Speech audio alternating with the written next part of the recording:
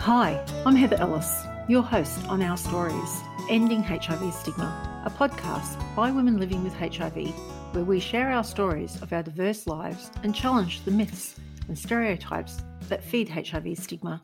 Our Stories is part of the Women and HIV Tell the Story project, made possible by Gilead Sciences and produced by Positive Women Victoria in Australia.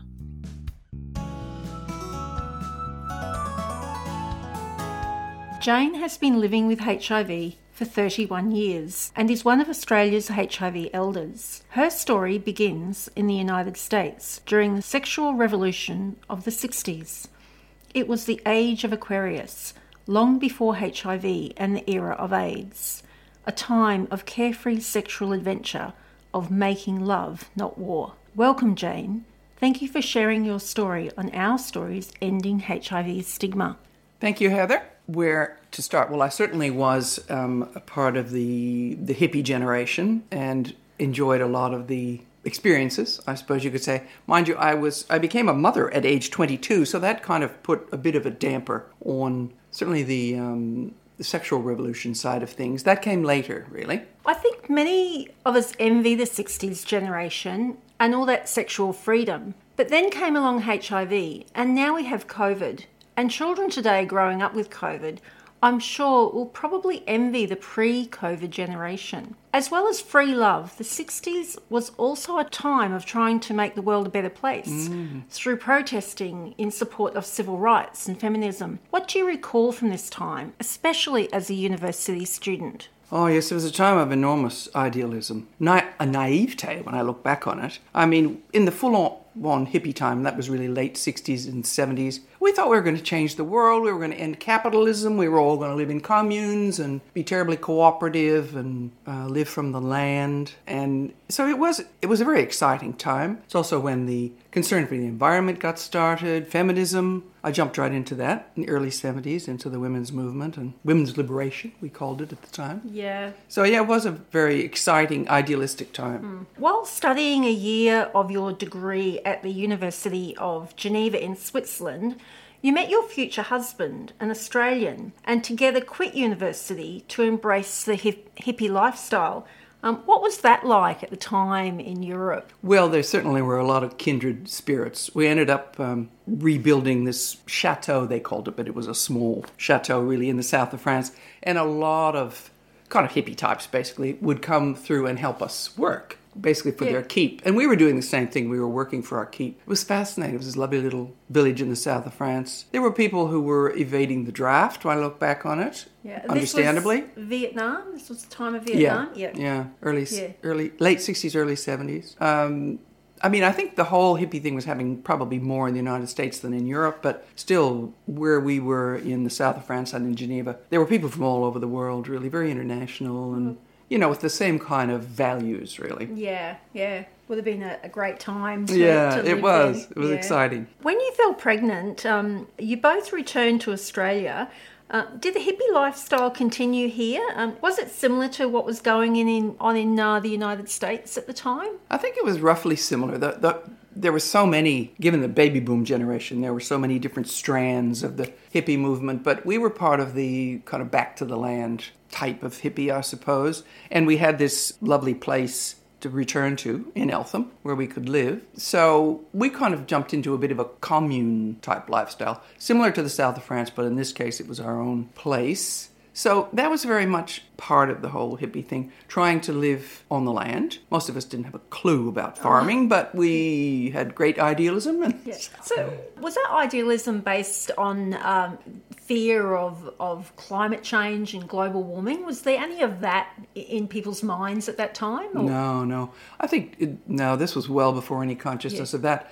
I think it was just concern for the environment generally, that we had done a lot of damage to the natural environment and wanting to repair that, work in organic farming, working with nature. And that's part of why, of course, I had kids so early, really, because I was being terribly natural and not using birth control pills and Nature took its course. Yeah, and that was sort of like about 10 years after the pill came in, and sort of, they blame the pill for the sexual revolution of the 60s. Well, I'm sure it did help, absolutely. But it was a bit of I think it was a bit of a hippie thing. There were a lot of women who got pregnant, I think for the same reasons as me, being terribly natural. And what's more natural than getting pregnant? Yeah, it was the time of the mother, wasn't it? The time of the Earth Mother. Earth Mother, yes. In the late 70s, when you returned to the US with your husband and 2 sons just for a visit, but stayed, you were in your early 30s and later separated from your husband for a few years. That fabulous era of free love was coming to an end. What was it like then as a single mother with 2 young children and going back to university in New York State? It was difficult being a single parent because most of that time John and I didn't live together, so I was looking after the boys in various parts of New York State. Actually, most of that time I was working. I was working in sort of hippie businesses, working as a baker. Oh, great. I loved actually baking bread. So it was a struggle, but I managed to have a lot of fun. I got into acting and dancing and had a pretty active social life despite being a single mum. Because we were living in a small community in central New York, and so it was a pretty safe environment. Yeah. And that would have been so different from Eltham, from an organic farm with sheep and goats and chickens to New York. Yeah, true. When you were in New York State, you call this time your sexual revolution. This was in the early 1980s, and it was the dawning of the AIDS era. Was there ever any mention of using condoms during this time? Was anyone concerned about HIV? It was just starting because probably my most sexually active time was late 70s, early 80s when I was separated from my husband. And no, we became conscious of herpes, but really it was party time up until then. For women, for gay men, it was really a time of much more sexual freedom. But then herpes came on the scene, and then we were conscious that there was this, in the early 80s anyway, this lurking danger. And I remember seeing a headline would have been mid-80s, early 80s, saying, AIDS always kills. And by this time I knew that I had had a risky relationship and that I might well have been exposed to the virus, but I was too scared to do anything about it, really. So condoms were not part of the picture. I was not used to requiring condoms. I was not assertive enough, probably, to demand them. I used contraception, but no, there wasn't much consciousness. And I suppose if there wasn't such a high incidence of STIs, people would have thought, well, condoms wouldn't have been part of the equation at that time, not like they are today. So you started a relationship with an ex-heroin addict. Were there any reports then about the connection of HIV as a blood-borne virus and the risk of having sex with an injecting drug user? Yes, I was. That's why I knew I had had a risky relationship, because when I found out about his history, I assumed he was no longer using, but I'm not sure that was true. And he lied to me about getting tested. Now I've forgotten your question. Yeah. Was there a connection? Were people connecting HIV as a blood-borne virus at that time? And I suppose, even today, people are going to denial. They think, well, it was a one-night stand, or I'm okay, or that person has told me they've had a test. So there's this kind of level of trust, which all comes back to, well, I don't want to go there. I don't want to know what the situation is, and just trust that everything will be okay. Yes, I think I was in denial, really. Certainly by the mid-80s, there was getting to be a lot of publicity about HIV. And we did know that it was sexually transmitted and through IV drug use. So I knew I had really put myself at risk. But I was too scared to get tested, really. I'm quite sure I got infected by that person that we've mentioned in 1984. It took me 5 years to get tested. Yeah, wow. And because the HIV pandemic was started in 1981, so that was 3 years into it. And there still wouldn't have been much information, I imagine, about HIV then. It was still sort of unfolding. But as news of AIDS deaths grew across the United States and the world. Was this the end of the sexual revolution? Were people scared at this time, with that level of free love and lots of sex with different partners? Was that sort of starting to fade away?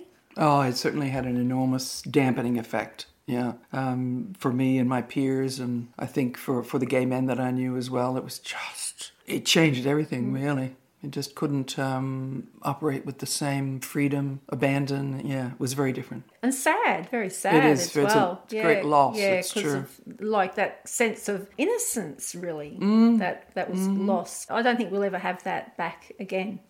True, because women had gained a lot of sexual freedom from the kind of repressive climate of the 50s. I'm old enough that I really grew up in the 50s and early 60s. And, of course, a lot of gay men had come out of the closet and had all this great sexual freedom. And then, AIDS just put an enormous damper on it all. You're also saying to me about how also that sexual freedom was linked to feminism, where women were reclaiming their power. It was like, well, okay, if men can go out and have sex with when and however or whoever they want, women can have that right as well. That's their right as well. So yeah, it was a feminist issue for me. Double standards, that men could be very sexually active and not be judged for it at all, but women, well, that was a different story. So I just refused that, really, and I did what I thought was, well, not the right thing, what I wanted to do, really.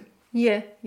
Although I remember I worked with some gay men and women, and one of my gay male colleagues told me that he had, as he put it, 500 lovers.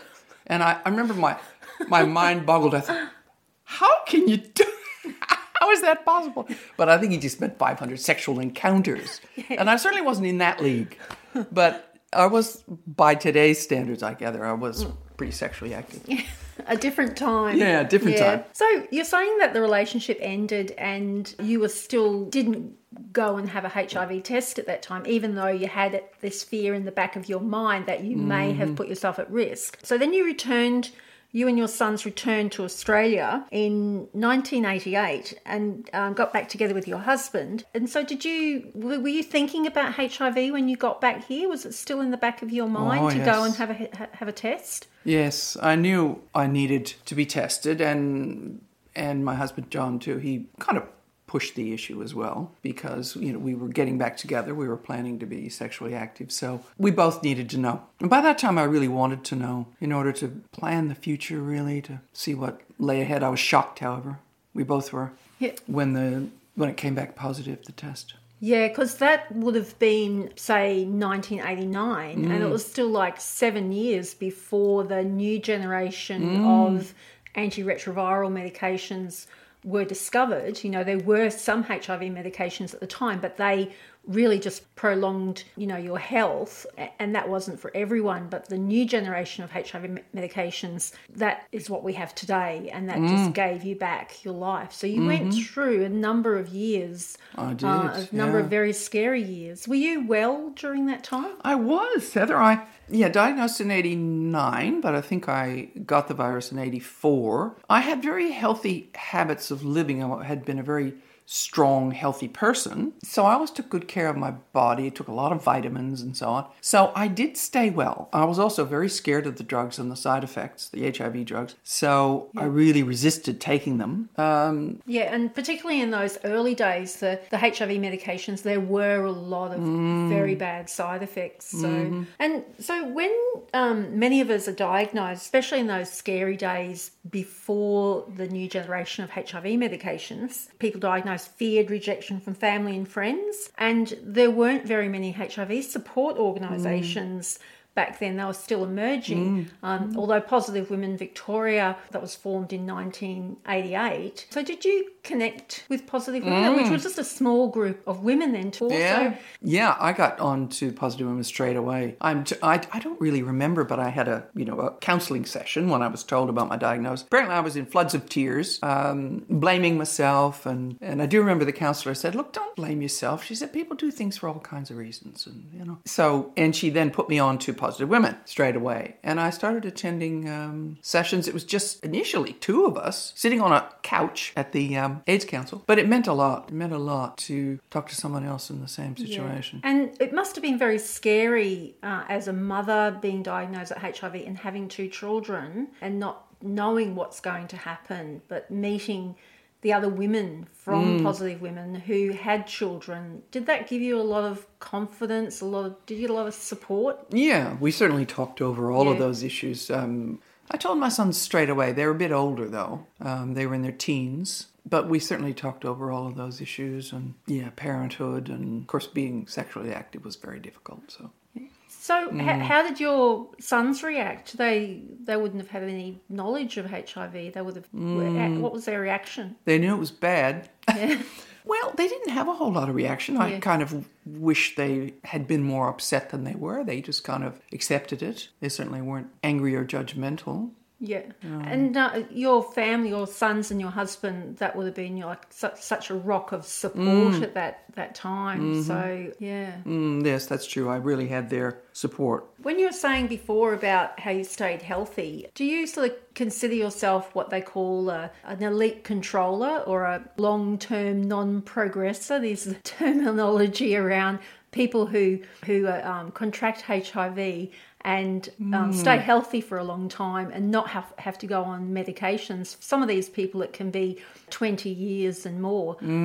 So was that your situation? Did you stay healthy for a long time? I did. Yeah. Well, from 84 really until nearly the year 2000, which is a long time, basically 15 years, I stayed well. Mind you, I don't think I would qualify as a non-progressor because my immune system was going down. When I was diagnosed, I had a T-cell count of about 300, and it never really recovered much. But I stayed well. I was working full-time until the late 90s, when I took a big trip to Nepal, of all difficult places, and we were extremely careful, but I got sick, and then that started me on a really downhill slide. So your immune system would have been compromised, and that then gives the virus like an in, really, a chance to start really replicating and doing that damage. And so that's when you went on the new generation HIV medications. Yeah, I was still reluctant, Heather.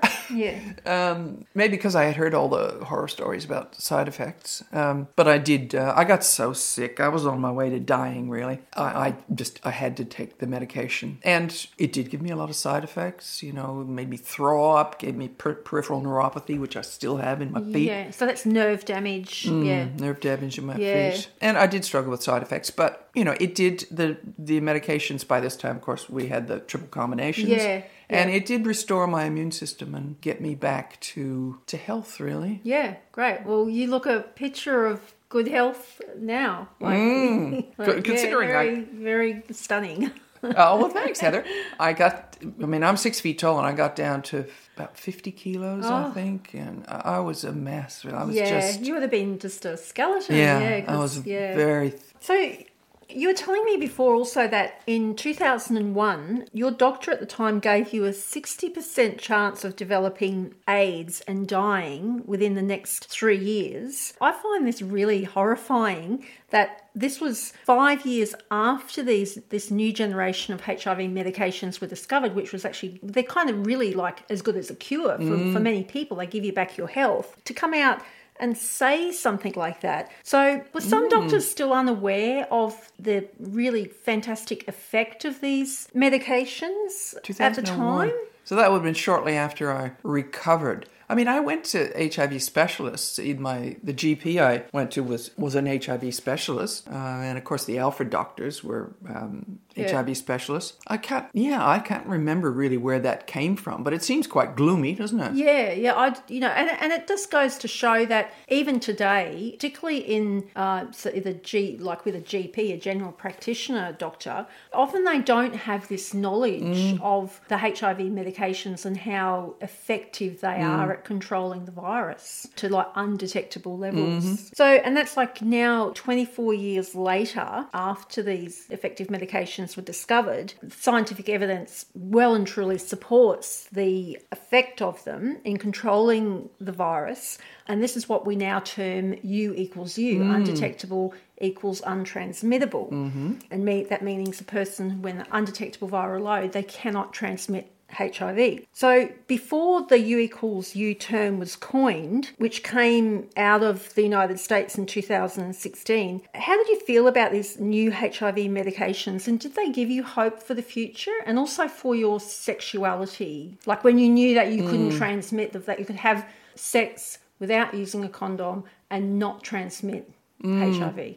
Well, I can't say it's made much difference to me personally, really. Maybe because I'm old and not very sexually active, but because I only became aware of the U equals U quite recently. I think in the last year or two. Oh, okay. Yeah. I can't say that it's made much difference in terms of my behavior, but it helps in terms of attitude, and I'm very pleased for all the women out there who are trying to get into a relationship, or people who are single, because it would make a huge difference, I think. Yeah, exactly. Yeah, there's still a long way to go, because when they will tell a potential partner, that potential partner, one, they probably have no knowledge of HIV. Yeah, it's not true. just not on their radar, and two, they've never heard of U equals U. They, as far as they're concerned, it's still, those dark, scary days of people dying of AIDS. That's, that's where they're still at. So remember, it was against the law to have sex. If you had HIV, it was against the law, at least in some states, to have sex without telling the person. Well, now, they've still got to really sort of cement in the new laws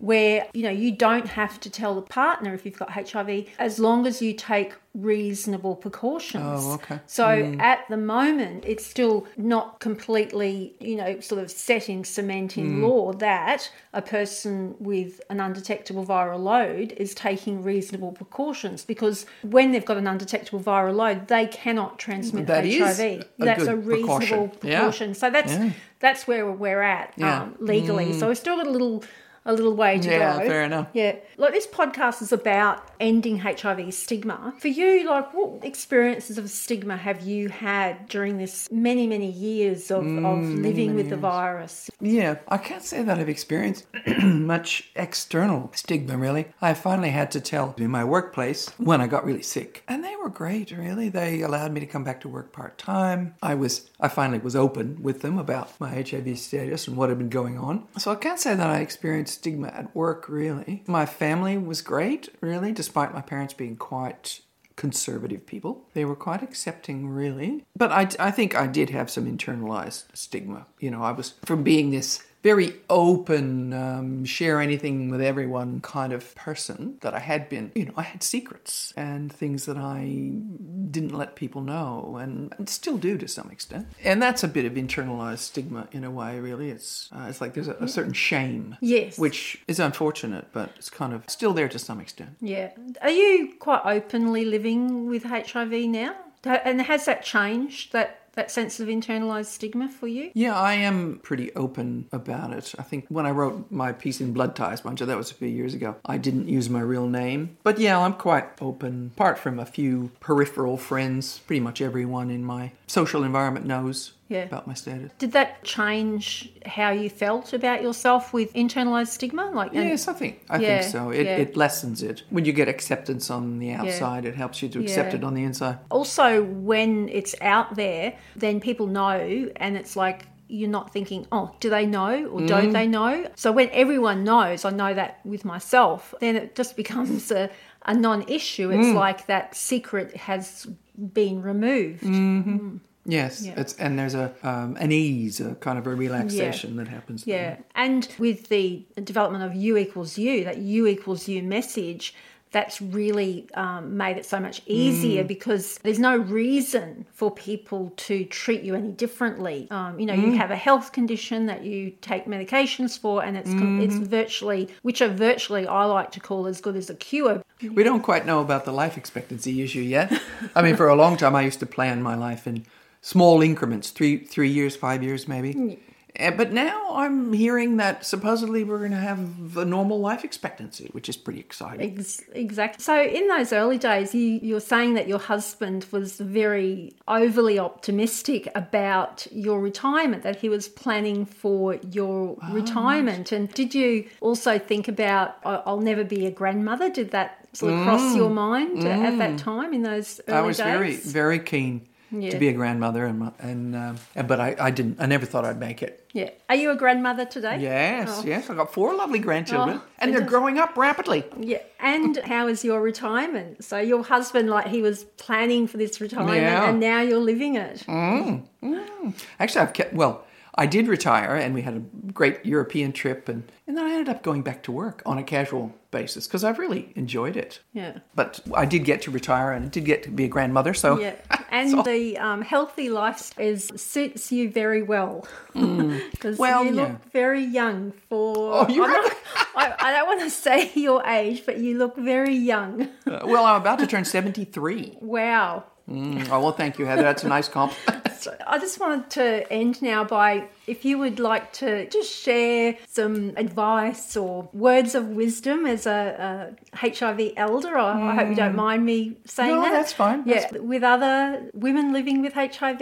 Well, it's Bev Great, who's a good friend of mine. We've gone through a long time together, and we often observed that it's really been one of the best times of our lives since we were diagnosed. When your life is under threat, you value it more. It becomes more precious, and a lot of the things that you were stressed about kind of fall away. So in some ways, it's been quite a gift in terms of contentment. It was different, I suppose, because we were really under the shadow of illness and death. But that has its positives too. Yeah, I think becoming aware of your own mortality does change things. I really think we all should be aware of our mortality, and that really does put everything into perspective. Yes, absolutely. Jane, thank you so much for sharing your story today on Our Stories Ending HIV Stigma. Thank you, Heather. If you've enjoyed this episode, be sure to subscribe so you can listen when future episodes are posted. Please rate and review this podcast and share it. Our Stories is part of the Women and HIV Tell the Story project, made possible by Gilead Sciences through the Gilead Together grant program and produced by Positive Women Victoria, a community-based support and advocacy organisation for women living with HIV in Australia. I'm Heather Ellis. Thanks so much for listening. Isn't it time we ended HIV stigma once and for all? For more information about this episode, visit positivewomen.org.au.